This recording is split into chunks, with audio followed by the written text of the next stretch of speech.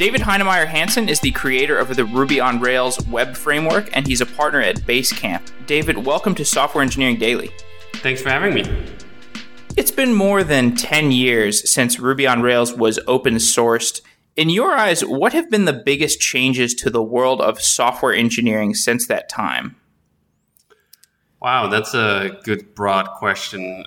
So many things have happened over those 10 years, but to pick out of just a few highlights that I think have affected my work the most, I'd say first the introduction and popularization of Ajax in 2004, 2005, XML, HTTP request and all that it brought with it, that we weren't just going to do full page request changes and so forth.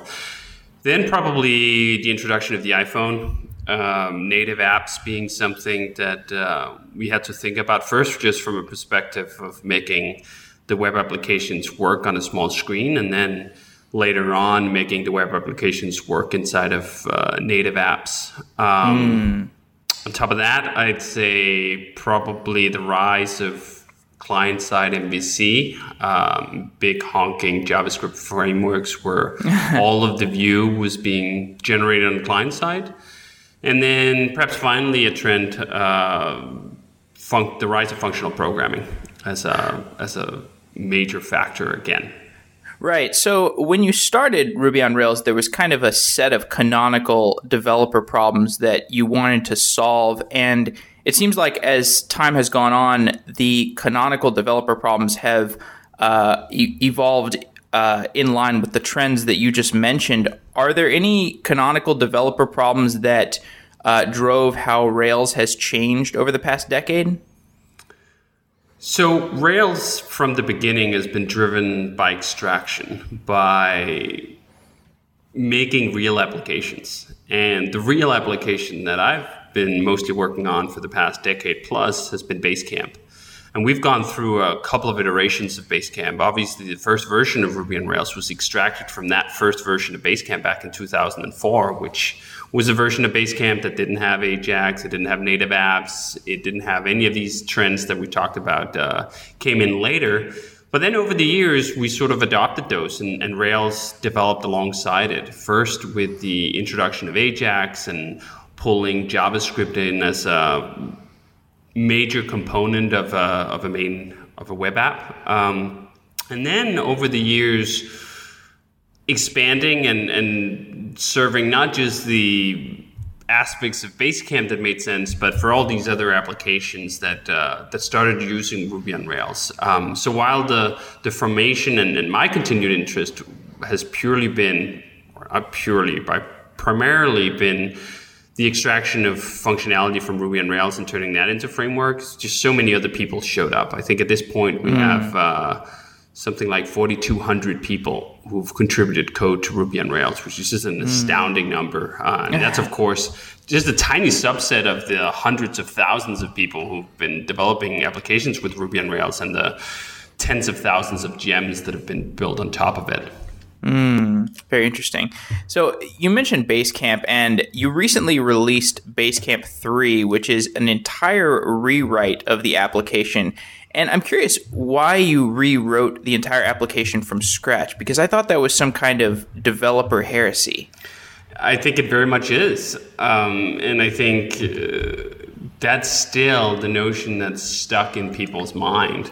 I did a presentation recently covering this whole topic of rewriting an app from scratch. Basecamp 3 is actually the second time we've rewritten Basecamp from scratch. The first time was Basecamp 2 we started working on in 2010. And the underlying driver for this in both cases was that we wanted Basecamp to do something else than what it was doing. And by doing something else, I meant that we wanted to reconfigure the application, the functionality that was within it in drastic, radical ways that the current user base would not have been happy with if they had just from one day to the next reloaded their web browser or their native app and then saw an entirely new interface. That goes over very poorly in the vast majority of cases. People do not like to have their entire workflow turned upside down from one day to the next without their consent. So we realized that if we wanted to make major progress, if we wanted to compete with our very best ideas, with our very best implementation, that required us to do drastic things that were not just going to fit within the existing structure of the applications that we had. So that drove things from a business and design perspective, which then in turn drove things on the code perspective. You could have said, well, just because you want to change the UI doesn't mean you necessarily have to change the underlying code base, but I think it does. If you do want to make radical change to how the app works, then it usually also stands that those radical changes are going to be just as radical under the hood. So we decided that the best way forward, after actually experimentation, in both cases, both with Basecamp 2 and with Basecamp 3, I started out with a hypothesis that perhaps we can make the existing code base work. And it didn't take very long for me to try to make the new designs that we had dreamt up work within the existing structure to realize actually it's more work to turn a table into a chair than it is to just make a damn chair. So I think in general, the programming community just has a tendency to overvalue existing code bases. And for good reasons. It's not without reason that people don't want to willy-nilly rewrite their app. Lots of applications have long histories of fixing bugs, of rounding out edge cases, and there's a lot of institutional knowledge and value in those code bases as long as they're doing the same thing. And I think that's where rewrites got a bad rep, was programmers to some extent just thought, I don't want to work with this code base anymore, which in many cases was just code for, well, someone else wrote this code and I don't like how it looks, so I'm just going to rewrite from scratch and then it's going to be better. And obviously that turned out poorly in many cases, and it set organizations way back. One of, I think, the great examples of this is the rewriting that usually happens when companies or startups are acquired and they have to move their infrastructure somewhere else. I was just reading this article about Zappos. And after Zappos was acquired by Amazon, at some point Amazon came in and said, all right, now it's time for you guys to move all your shit over to our platform, which was basically a whole rewrite of the whole thing, right? Which meant that, at least at the time of writing for that article, they had been working on that transition for 2.5 years. Just porting things over to Amazon, not making a new application, just making existing things run on a new technical infrastructure, as in rewriting the entire thing just to fit a new technical paradigm, right? And in the meantime, they've just been standing still. Yeah, I think that's generally a really bad idea, to just stand still in the market like that. But that wasn't the intention. That was not why we did it. We did not declare code bankruptcy, which I think that's the metaphor that really stuck with a lot of programmers, that you can accumulate technical debt to the point that you cannot make reasonable progress anymore. And when that happens, you declare code bankruptcy and you start rewriting the whole thing, right? Okay, so let me ask you this. So I feel like a lot of times where companies or organizations are faced with this question of should we rewrite it, they say, okay, we're going to strip out things into microservices or something like that. Now you have 1,000 problems instead of. Then you have 1,000 problems. Was your kind of hedge against that? It sounds like since you're not declaring code bankruptcy, did you find the areas of the code where you could just like copy paste it into the new version of the code? It's funny because most of the copy pasting that goes on sharing things between Basecamps is the copy pasting that goes from Basecamp into Ruby on Rails. That is basically what I'm doing with Ruby on Rails. I am extracting the generic elements of Basecamp and putting them into my toolkit. That was part of the motivation all along, such that if I had to create a new app from scratch, I wouldn't be starting from scratch. I'd be starting from the tool set that included the very best of everything I needed, which meant that we didn't really copy that much Basecamp specific code over. Now, okay. Oh no, sorry. I think my question was probably unclear. So I was talking about the migration from Basecamp 2 to Basecamp 3. Did you during that rewrite process? Like, I'm really curious about the management of the rewrite process. Sure. And how you reused code in that process. So I think actually rewrite is a little bit of a wrong term, because rewrite assumes that you start from something and turn it into something else. We didn't. We started from blank slate. I did Rails, new, BCX was what we called the repo at the time, right? So I started from a blank application, and that application then got built up from scratch, as though I was creating a brand new application that didn't have an ancestor in that sense. Now, that doesn't mean I did not get inspired by some of the things we did in early versions of Basecamp, or even to minor degrees copied over some code. But usually when I copied over some code, I saw that as a failure, that was extractions that should have happened. I should have pulled these out into gems earlier or whatever. There was not a lot of business logic that got copied over. And a big part of that was, of course, because we wanted to do different things. So the business logic was the part that we wanted to do different. All the things that were the same, the structure of how you create a good web application, those are the things I'd been putting into Ruby on Rails over the past 10 years. Okay, that's really interesting. I think one thing that's interesting about Rails is that Rails, the early growth of Rails, when it really was growing in popularity, kind of coincided with what some people call Web 2.0. And I think one of the things that was going on during this time is a lot of people were writing applications that were kind of solving similar problems, and Ruby on Rails satisfied those set of problems really well. So I'm curious how you think that this confluence of events of more and more people writing applications in this Web 2.0 time, how did that affect the direction of Rails? Good question. I think sometimes it's easy to want to search for causation and correlation. And some of it was just that Web 2.0 was just the buzzword that people were applying to basically the period from 2004 to 2008. It was not really prescriptive in many ways, as much as it was just descriptive of a time period. And part of that was a couple of technical advancements. Ajax, I think, was probably one of the primary there. And another thing was just the launch of a new batch of applications that was simply new because they were launched at that time, and that they weren't the applications from the late 90s or early 2000s. So that was things like Basecamp or Flickr or whatever else that you have that sort of came after the .com bust.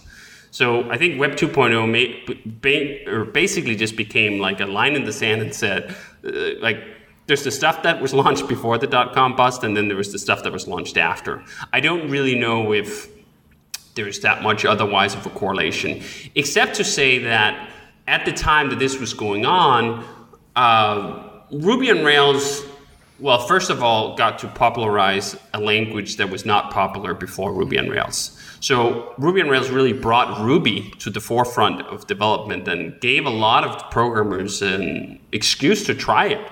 There's lots of programming languages around that never sort of make it anywhere because programmers don't have an excuse to try it. It's an academic exercise to explore it, and that's fun, and lots of people enjoy that. I'm not one of those people, by the way. I don't just explore programming languages and build something substantial in it just for the sake of it. How I drive my learning is I want to build something real. So anyway, Ruby on Rails gave a lot of programmers sort of that opportunity with Ruby, right? And it also came at a time where there just weren't full stack frameworks around. The majority of sort of framework building was going on in these heavy 90s platforms like Java, right? Like a lot of the inspiration from the framework perspective and building toolboxes in that way came from Java, but Java was just an incredibly hostile environment for programmers to work in, oppressive even. So a lot of the initial... Especially new programmers.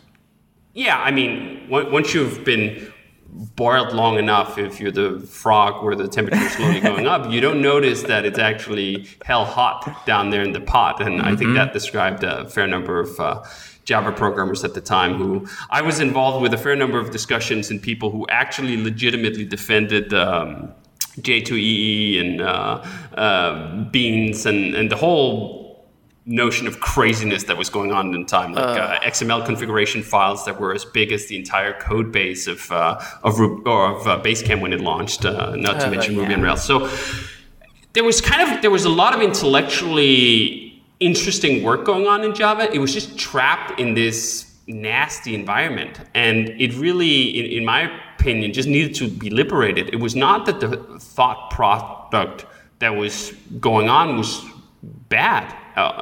Quite the opposite. A lot of the ideas were really good. They were just being implemented in an environment and in a programming language, an ecosystem that was, horrid to sort of put my spin on it. And at the same time, we had sort of other things going on with PHP or Perl or so on that just didn't have that rigor, right? People weren't building huge frameworks, certainly, full stack frameworks in PHP at the time.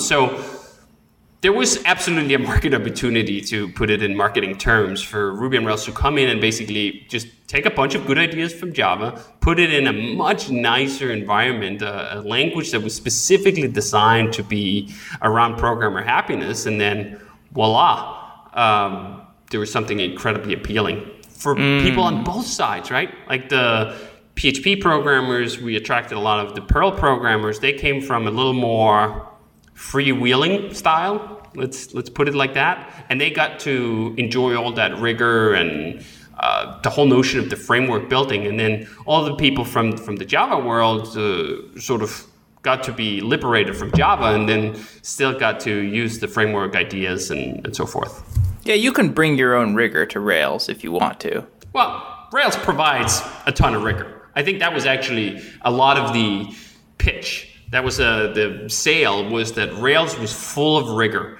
in the sense that it had thought about a very, very wide array of problems that everyone building modern web applications face. And that's what's continued to drive the development, right? That some frameworks and some libraries have a micro approach. They want to solve one problem very well, and then they say, well, that's just what we do. And then if you want to create a whole solution, go shop for another 20 micro libraries and string those together with whatever glue you see fit, and perhaps you end up with a nice system. Rails was very explicit, and remains very explicit, in many ways controversially so, by saying, no, that's not what we're going to do. We're going to present you with an integrated system where each individual component is nowhere near as important as the entire picture, as the entire system. That full stack framework means we own the problem end to end. So we don't let things fall into the crack, where frameworks at the time could say, well, that's not on my table. That's an ORM problem. No, that's a template system problem. No, that's a controller problem. No, that happens in the servlets. There's a lot of ways to shift blame around when no one owns the entire experience. That's one of the parallels I've been drawing lots of inspiration from with what Apple have been doing, right? That they've been doing all this integration, integrating everything from hardware to software to services to the selling experience. Rails tries to do much of the same by integrating as many pieces of the stack that seems reasonable, and that the big part of the value comes in that integration. It's not just individual parts that are nice, which I would say that they are, but where Rails is controversial and different from a lot of other frameworks is this explicit target of we're going to own the whole thing, which is a very large and hairy and fuzzy problem, and it has no clear boundaries, which is something that programmers generally loathe, right? We get this charge all the time. Rails is becoming too big and sort of too sprawling and so forth. And then when you dive into it and you ask, oh, okay, so which part of Rails would you like to kick out? There's usually not as much concrete element to it. There's just this feeling. Programmers love tiny, nice things that have clear boundaries, and Rails doesn't have that. The boundary is explicitly unclear, at least to some extent, that we will solve all the generic problems that people building modern web applications face together.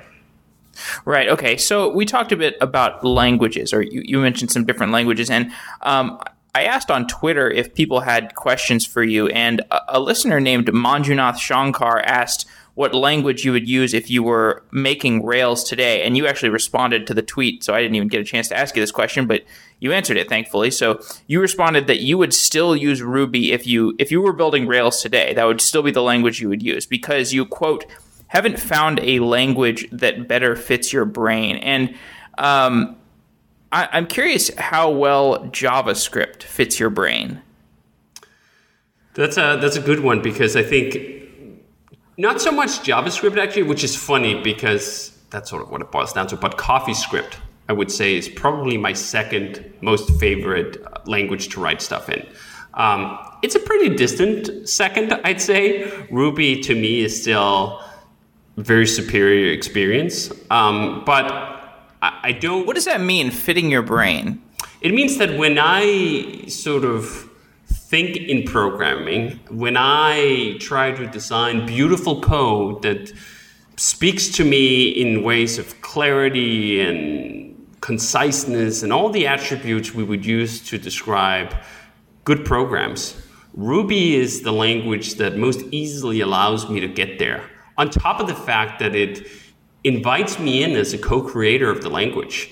This whole notion that Ruby allows monkey patching, reopening of existing classing, including the core classes, is very important to this point for me. That Ruby allowed me to build a dialect of Ruby, the one that you use when you use active support, that was specifically tuned for the use with Rails, for building web application. That dialect, the freedom to create that dialect, and not just the freedom to create a dialect, but to put the dialect on an even keel, that there is no preferred. When you look at a piece of code, you can't tell what was from the core or standard library and what was from my dialect. That is a level of respect for the co-creators of the language that is not typical in most other languages. There are other languages to sort of allow this, and in JavaScript you can do things with prototypes and so forth. But it is most natural, I find it, in Ruby. That's just one of the reasons. I think whenever you try to sum up why is Ruby a beautiful language, you could think of it in the same way of why is French a beautiful language and why is German not? It's not just one thing. It's hard to point to a single feature and say, oh, that's why. There are many contributing features and factors, as I said, open classes or blogs, or I'd say perhaps one of the things that I find most endearing is that Ruby has no single paradigm. Yes, it's an object-oriented language, but it also is very at home with a procedural style. It's very at home with a functional style. It borrows a lot of concepts and ideas from a lot of other environments and somehow fits it into this quilt where you just look at it and go, wow, that was just what we needed for just that one thing, which is something I can very much recognize in how we build Ruby on Rails. Ruby on Rails is not a single paradigm framework either. Much, again, to the annoyance of many programmers who I think have a natural inclination to a very modern approach to things where you take one idea and then you drive that idea all the way through. I think that's the appeal of functional languages that allow for only that approach to be used. That's the appeal of even languages like Smalltalk that say like keywords are bad and like everything should just be message passing and so forth, where both Ruby and Rails say, no, there's good in all the paradigms. If we can mix and match the areas where they make most sense, we get the sum and the benefit from all of them, which is far greater than the benefit from any one of them individually. Right. Okay. So we've done some shows on Software Engineering Daily where we've discussed Rails, and we've discussed it in contrast with full stack JavaScript. And the discussion always turns to a conversation about programming with a single language like a full stack JavaScript framework versus programming in an application that can use multiple languages, like Rails applications tend to be like this. So yes. in your ideal world, would every program be written in one language? Absolutely not. I think this goes exactly to the heart of the discussion we just had, that having multiple paradigms, having multiple languages is a good thing, not a bad thing. I get that there are a lot of programmers who are very attracted to this modern idea of the single idea you can drive through everything, right? That you can use JavaScript on the server side and on the client side and in every places, and that's a good thing. There are people who want to push this on the Ruby side. There are people who would like to write Ruby on the client side. And I say, best of luck to you guys. That's not what I enjoy. I enjoy the languages and the paradigms and the concepts where they fit and where they make sense. So to give some example, I think SQL is a great language for writing complicated queries.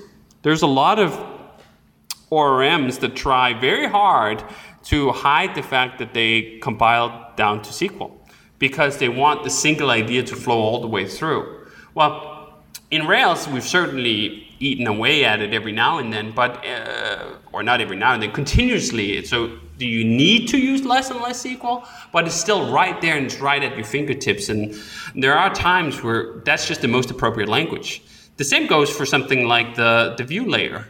We use a procedural style that's very similar to PHP, where all the helper methods in the view in Rails is one big namespace. It's basically PHP, right, in the view. Mm-hmm. And I thought that's a wonderful concept for that specific purpose. Wouldn't work if you played it out over an entire app and structured all your code in that way, but it works really well for that. I find the same way that with JavaScript. JavaScript is a good enough language that since that is what the browser understands natively, that's what we should use in the browser. Well, I use it through Transpiler and CoffeeScript, but sort of it boils down to the same thing. And that's really what plays through this whole thing, that since Rails has such a broad scope, it wants to solve so many different kinds of problems, to think that we can do all of that work in a single language, in a single paradigm, I think it's a fool's errand. And I think you end up in a place where you try to make a square peg fit into a round hole or the other way around. Right. And you lose out from it, because oftentimes that single idea is a great fit for 80% of the work. And then for the last 20%, it's a real hassle. One of the most memorable moments of this was when I discovered XSLT, which is this transformation language for XML documents. This is back in early 2000s, and I thought, wow, that's such a cool concept. And I looked at a bunch of things that were really easy to do, things that were quite complicated. And then I hit a couple of really easy problems that were just almost impossible to do. And I went, okay, this whole idea of driving that whole thing through and building my entire view that way, not so interested in doing that. So after that, I've not just from that, but in general influenced that most single ideas cannot cover the problem space that I'm interested in solving. They all break down in various different ways. So if you instead create a patchwork where you use the things that are really well suited for their intended purposes for that one part of it that they're really well suited for, and another thing for the part that that's really well suited for, you end up having a much greater likelihood of getting something that solves all of your problems in a way where you feel good about it. Okay. So we've talked a lot about Rails, and I want to zoom out a bit and talk about software in broader terms. You gave a keynote at RailsConf 2014, and you focused on the difference between software writing and software engineering. And I thought this was a very interesting distinction. What is the difference between software writing and software engineering? So first I'd say most people who call themselves software engineers, I think, like to pretend that what they're doing is engineering, that they're applying mathematical and scientific approaches to a problem space, and that's how they arrive at the right solution. That they are akin in some ways to civil engineers building bridges or skyscrapers, and a lot of the metaphors that we have in, again, I'm going to use that term, software engineering, are borrowed from those other disciplines. And I tend to think that that's a misappropriation in ways that are uniquely damaging to the kind of work that most people who build information systems face every day. I'm not at all saying that there isn't software engineering going on. I'm just saying when you're building web applications, and in particular when you're building information systems, much of that work does not square well with the definition I have for engineering. Okay, but this is the contrast between the traditional notion of software engineer and an information systems builder. Is there a contrast between a computer scientist and an information systems builder? Absolutely. I think there are completely different roles. As I consider a computer scientist is someone who advances the core science of the computer. Anyone who comes up with sort of new sorting algorithms or things that are actually hard science, where you have input A and you get output B, and you can do that transformation in a more or less efficient way, and you can measure that on a stopwatch. Now, the way we build information systems, comparing the code of one information system A to information system B, can you compare that, generally speaking, on a stopwatch or some other scientific measurement to 3 decibels? No, you can't. There are auxiliary factors of it. Perhaps you can compare the performance that someone experiences using the system and so forth. But many of the attributes we care about when we build information systems are things like, is this system easy to adapt to change? Can other programmers pick it up and understand it and make those changes? How can a single programmer understand large parts of the system and in short order? In many ways, they're more about understanding the intent that someone was putting into it when they were making it, which is a very subjective approach, which is one that is far closer to the metaphor that I like to apply to this, which is writing. When you compare 2 pieces of writing, most people, I'd say, at least when it's something that's describing something in the world, will say, that piece is clearer than that piece.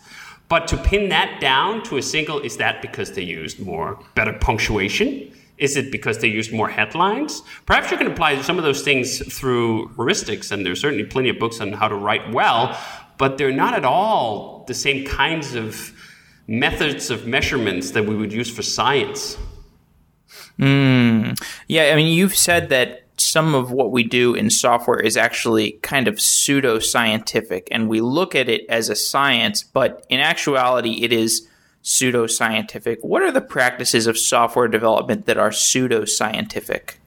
I think it's exactly this process of looking at things that cannot be measured scientifically and then pretending that it can, pretending that we can come up with laws about software engineering, right? Like there's the law of thermodynamics, and that's pretty scientific. Then there's the law of Demeter, or other laws of software engineering that are really more just like guidelines at the very best.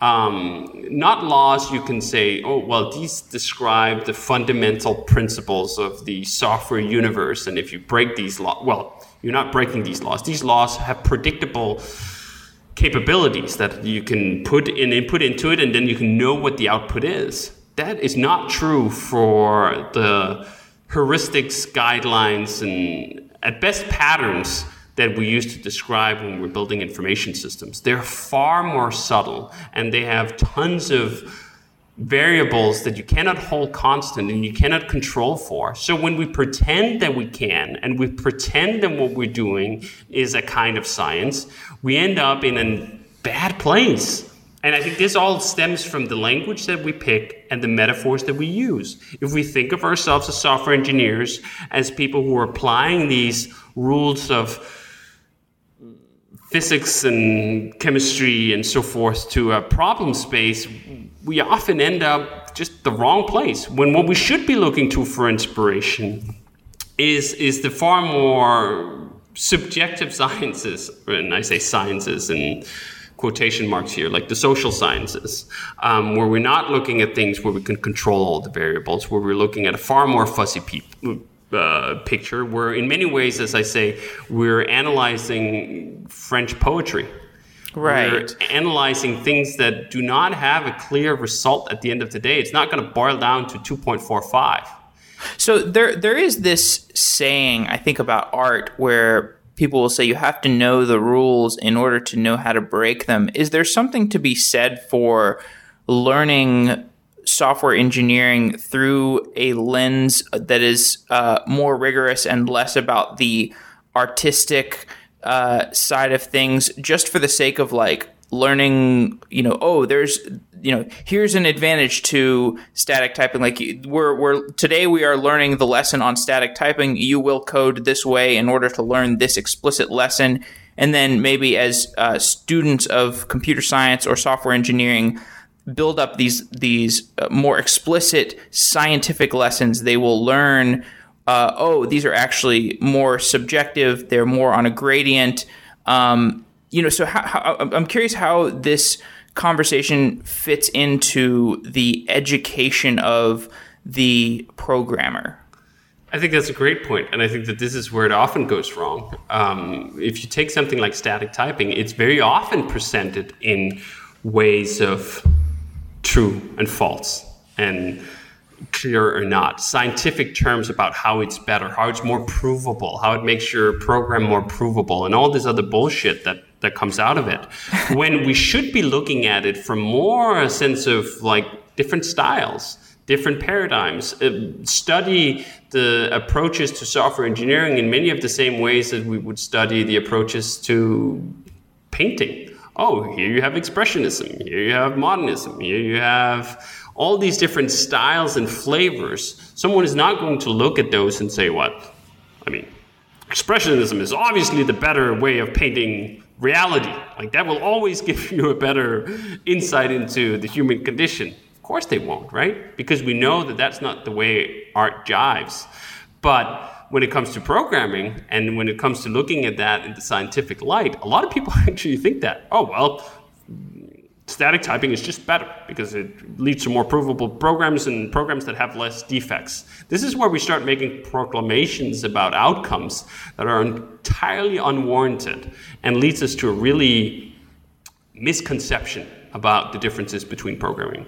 Now, I'm not saying that as be ignorant of the different styles and categories of programming. I say the opposite. I'm saying embrace all of that, learn all of that. You should know what the differences between a functional programming style and an object-oriented programming style is, simply such that you can put together this better patchwork as we just talked about. This is a better fit for this is a better fit for that.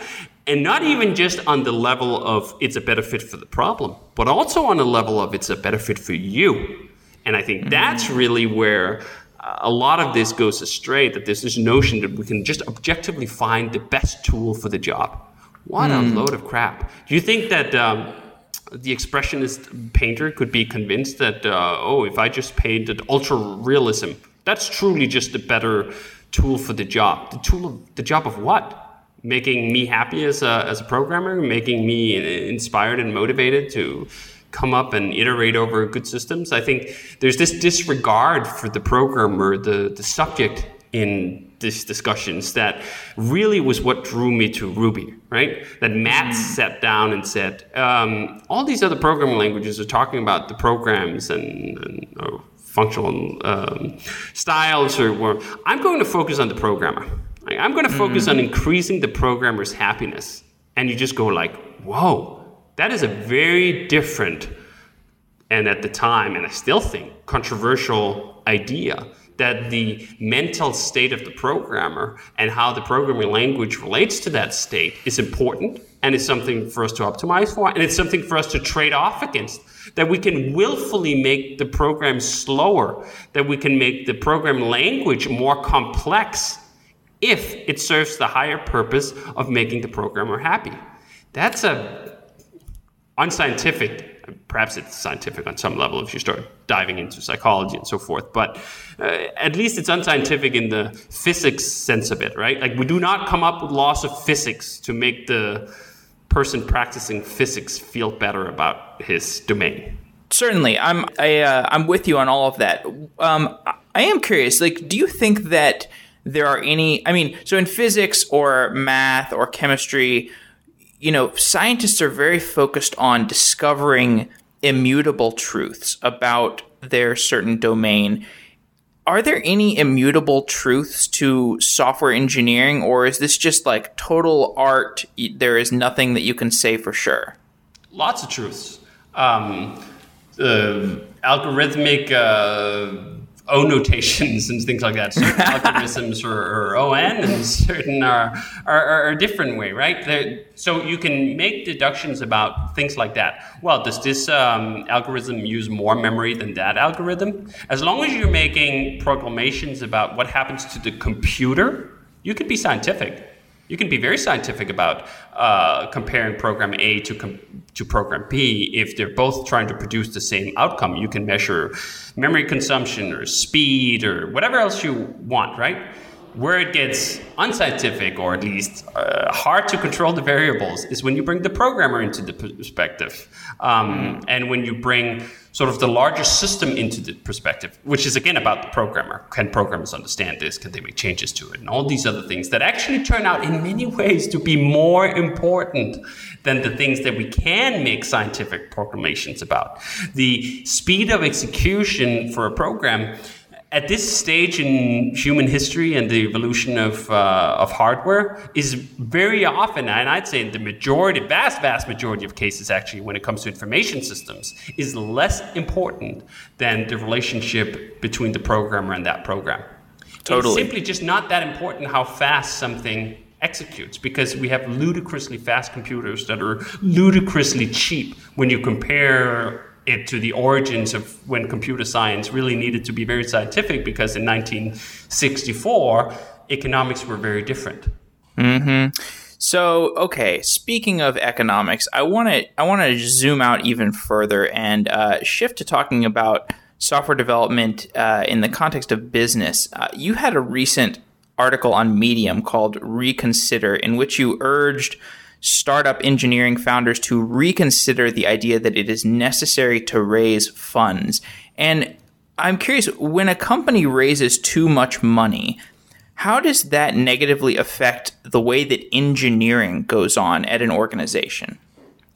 Well, I think it puts an organization on a certain trajectory as soon as it raises any amount of money, almost, as certainly as long as it gets on the VC treadmill, which is usually starts with the angel funding and so forth. Then you've locked in your path to achieve a certain outcome, which is sell the company or go public or fold within 5 to 7 years after that Series A run, right? So that gives you a certain trajectory and a certain timeline that I think has a lot of consequences. The way we think about software and developing things, for example, at Basecamp, where we've now been around for 12 years with that application, is a different kind.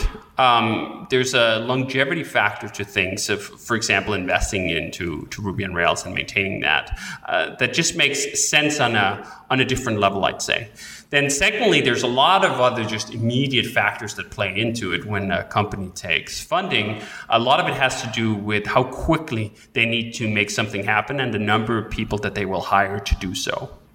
I find it, generally speaking, and through observation and talking with people, that when you have large teams that are growing very quickly, you get a certain kind of software, and that certain kind of software is generally not the kind of software that I like to build. Which is a more carefully grown approach where you start small and you end up big, perhaps slowly over time. When you have X amount of millions in the bank, sort of basically burning a hole in that balance sheet, you have to spend it usually very quickly because you have to get certain growth rates. And absolutely that has an influence on the kind of software and the ways you build software. That it's not the way I want to build software. Again, I'm not saying that that's like universally bad and that you can't build good things like that. But if you look at the code bases of even just the successes that come out of this, the Facebooks and so on of the world, I don't know if most people would go and say like, oh yeah, that's some stellar information systems in terms of the implementation and so forth on it. And I think that's not because Facebook is uniquely bad. It's because it's very hard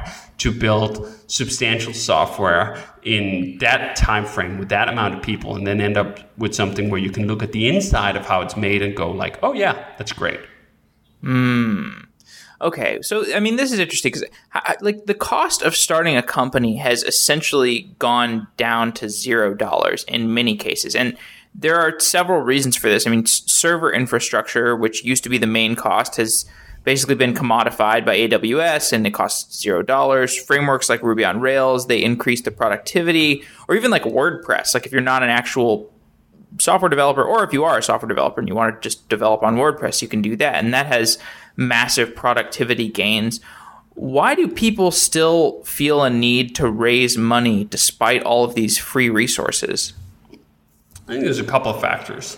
One thing is if they would like to have a big company very quickly, then if you have to hire other people, what's happened too is that programmer salaries have gone up dramatically, right? So some people, myself included, are content saying, okay, when I started Basecamp, we started as a side project with 4 people, and we were a tiny company for a long time. Even today, I mean, we're a tiny company in the grand scheme of the size of software companies, less than 50 people. And that growth happened all organically on an organic time frame. I think a lot of people are just more impatient than that. If you want a swank office and 100 people working at your company in 12 months, probably not going to get there through customer revenues, right? Very few newly launched products achieve that level of revenue and profitability in such a short order. So you basically need to spend other people's money to get there. So that's one path of getting there. I think the other part of it is there's a assumption from the whole industry that this is how you do things. Like if you want to do something serious, if you want to make a serious dent in the world, if you want to capture the whole market, this is what you have to do, because maybe otherwise your competitor is going to do it. So you will lose out if you don't have the couple of millions in the bank to compete. So a lot of it, I think, is driven by this fear. It's driven by impatience. And perhaps to some extent is also driven by, well, hey, if I can get someone else to take the risk, because I do not assume that the risk that I take on, if I take the money, is one I need to care about. When, I mean, that through my conversation with startup founders is something people then later come to regret, that the risk of not owning your company, the risk of not controlling your own destiny and timeline, the risk of not being able to build your software in this organic manner where you feel happy about it, those risks are usually not discussed at the time of the term sheet, right? Well, I think the other thing that you've touched on in some of your other writing is kind of this notion that probably a lot of the people who may be raising funds and to try to go for the unicorn billion-dollar outcome may not have their goals completely materialized in their brain, because typically if you're somebody who likes building things, the goal is not to get to this point where you have like $1 billion exit. The goal is to get to a point where you get to engage with the enriching, joyful work on a daily basis. So there's, I think that's overly flattering of most people's motivations when it comes to building startups. I do not find that that has resonance for a lot of people. It does for some, for sure. That was part of my resonance for starting a company that what I'm saying is that if people have the opposite motivation, they're going to end up unsatisfied. Like if the only outcome that they're going for is just, I mean, you've written about this. You said like the truest sources of happiness that you found are not money or popularity, but flow and tranquility. And this is totally consistent with the experience that I've had. So I mean, I'm with you that like it's not that like the startup founders are targeting this flow and tranquility. It's just that they're kind of short-sighted in thinking that if they go for the billions, that will somehow lead to an outcome that has the flow and tranquility within it. Yeah, I think most people have not examined their own motivations that deeply. And I don't think that they've introspected on what it is that truly makes them happy. And maybe some of them have, and they've come to different conclusions. Completely fair. I'd say when I talk to people about the things that make them happy and the sort of research that I've read, the flow issue talk about, if you were truly trying to optimize for those things, flow and tranquility, going through the VC treadmill seems like a funky way of getting from A to B, or not even funky, unlikely, because doomed if you don't and doomed if you do. The failure rate, which is high, is probably not going to lead you there, because you're trying to turn this donkey into a unicorn in record times, or you're pumping it full of steroids of all sorts of kinds.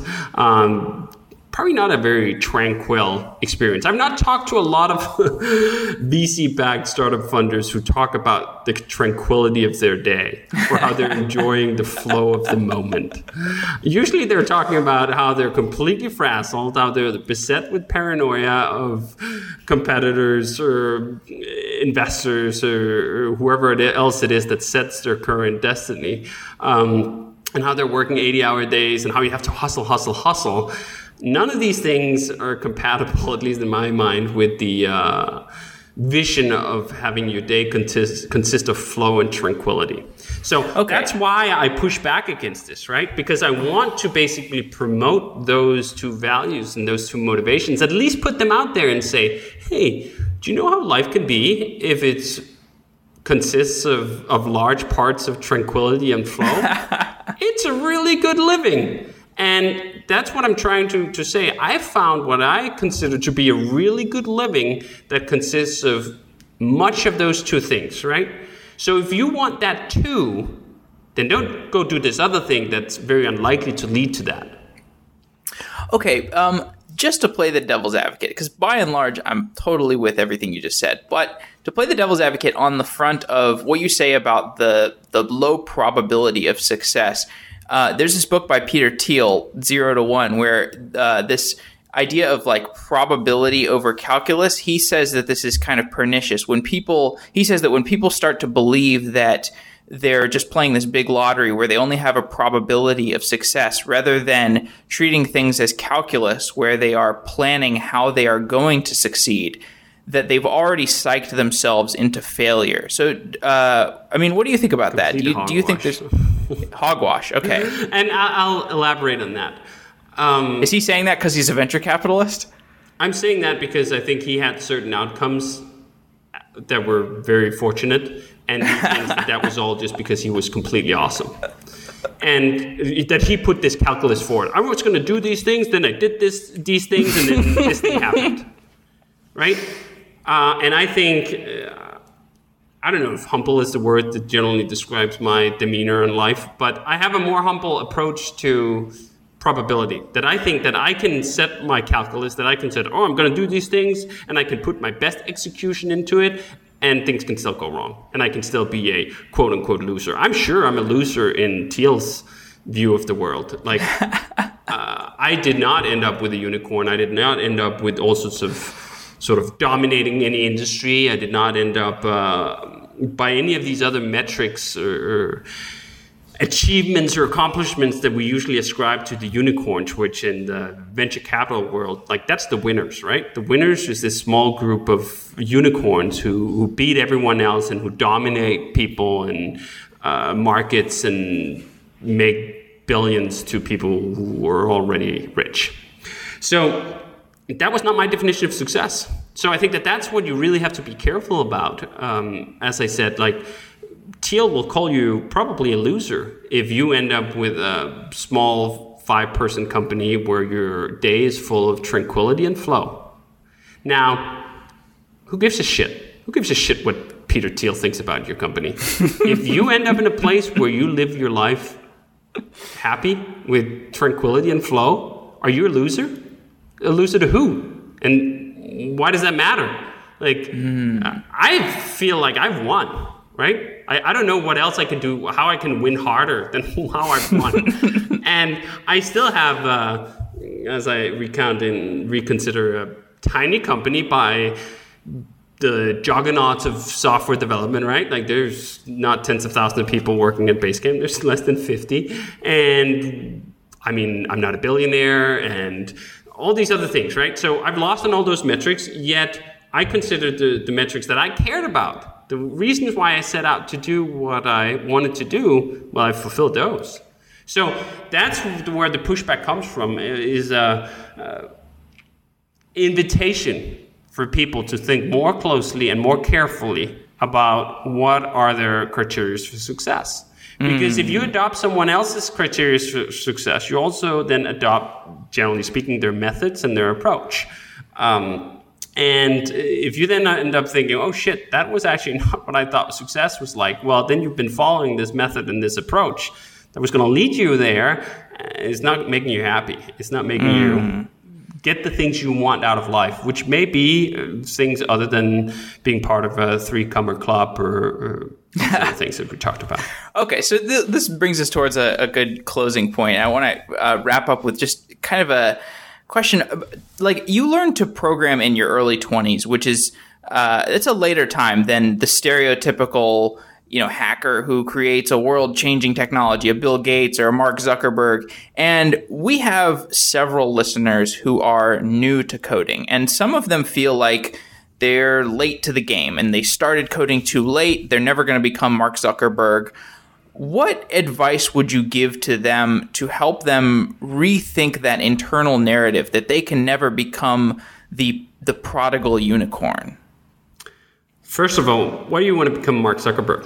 Like, Zuckerberg is Zuckerberg. How about you just become you and the things that you want out of life, as we just talked about, that you examine your own motivations. Don't try to just adopt someone else's, and certainly not someone's by name. And the second thing I'd say is I learned to program late. I learned to drive race cars even later. I picked up photography at some late stage. Like, I've never been early on any of the either endeavors or hobbies I've chosen to pursue, and yet I've arrived at all those endeavors to a place where I feel really good about where I am, which is part of it to say is like, you don't have to be the best in the world of programming. Who the hell cares? Like, if you can just get to a level of proficiency that allows you to do the things that you want to do, why is that not good enough? And why can't you just enjoy that journey?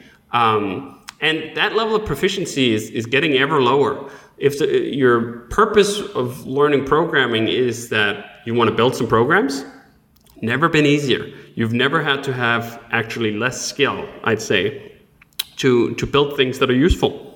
Now, if your purpose is you simply want to enjoy the journey of learning, which I strongly support, it's a lot of fun to learn how to get good at programming. Why are you in such a rush?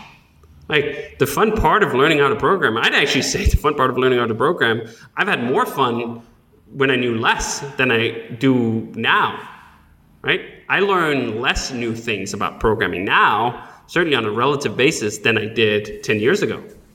Like, the first time I picked up Ruby and it first opened my mind to what programming could be like, what a joyous time. What a wonderful experience to go through that. So in many ways, I envy people who now start from this position of the blank slate where they're picking things up from the first time. It's a joyous, wonderful time, which is a parallel I often draw to starting businesses. I think that in many cases, the most fun of the business journey is the first time you go through it. Doesn't mean that it can't be fun on the other side and all these other things. Just means that don't look at like all the things that you don't have and bemoan that. Fall in love with the things that you have. Fall in love with the fact that you are a beginner. You get to enjoy this wonderful intellectual experience of learning how to program. I think one of the things that I've been most fortunate to discover in my life, one of the things that brought me the most happiness in my life, is to go through that journey and to experience all that flow and all that tranquility that came from learning it. I mean, count your lucky stars. Yeah. Well, that seems like a great place to close off. David, thanks for coming out to Software Engineering Daily. It's been a pleasure talking to you, and I'm a big fan of Rails. I've used it for several applications, and it's brought me a lot of joy. Excellent. Awesome. Thank you very much for having me.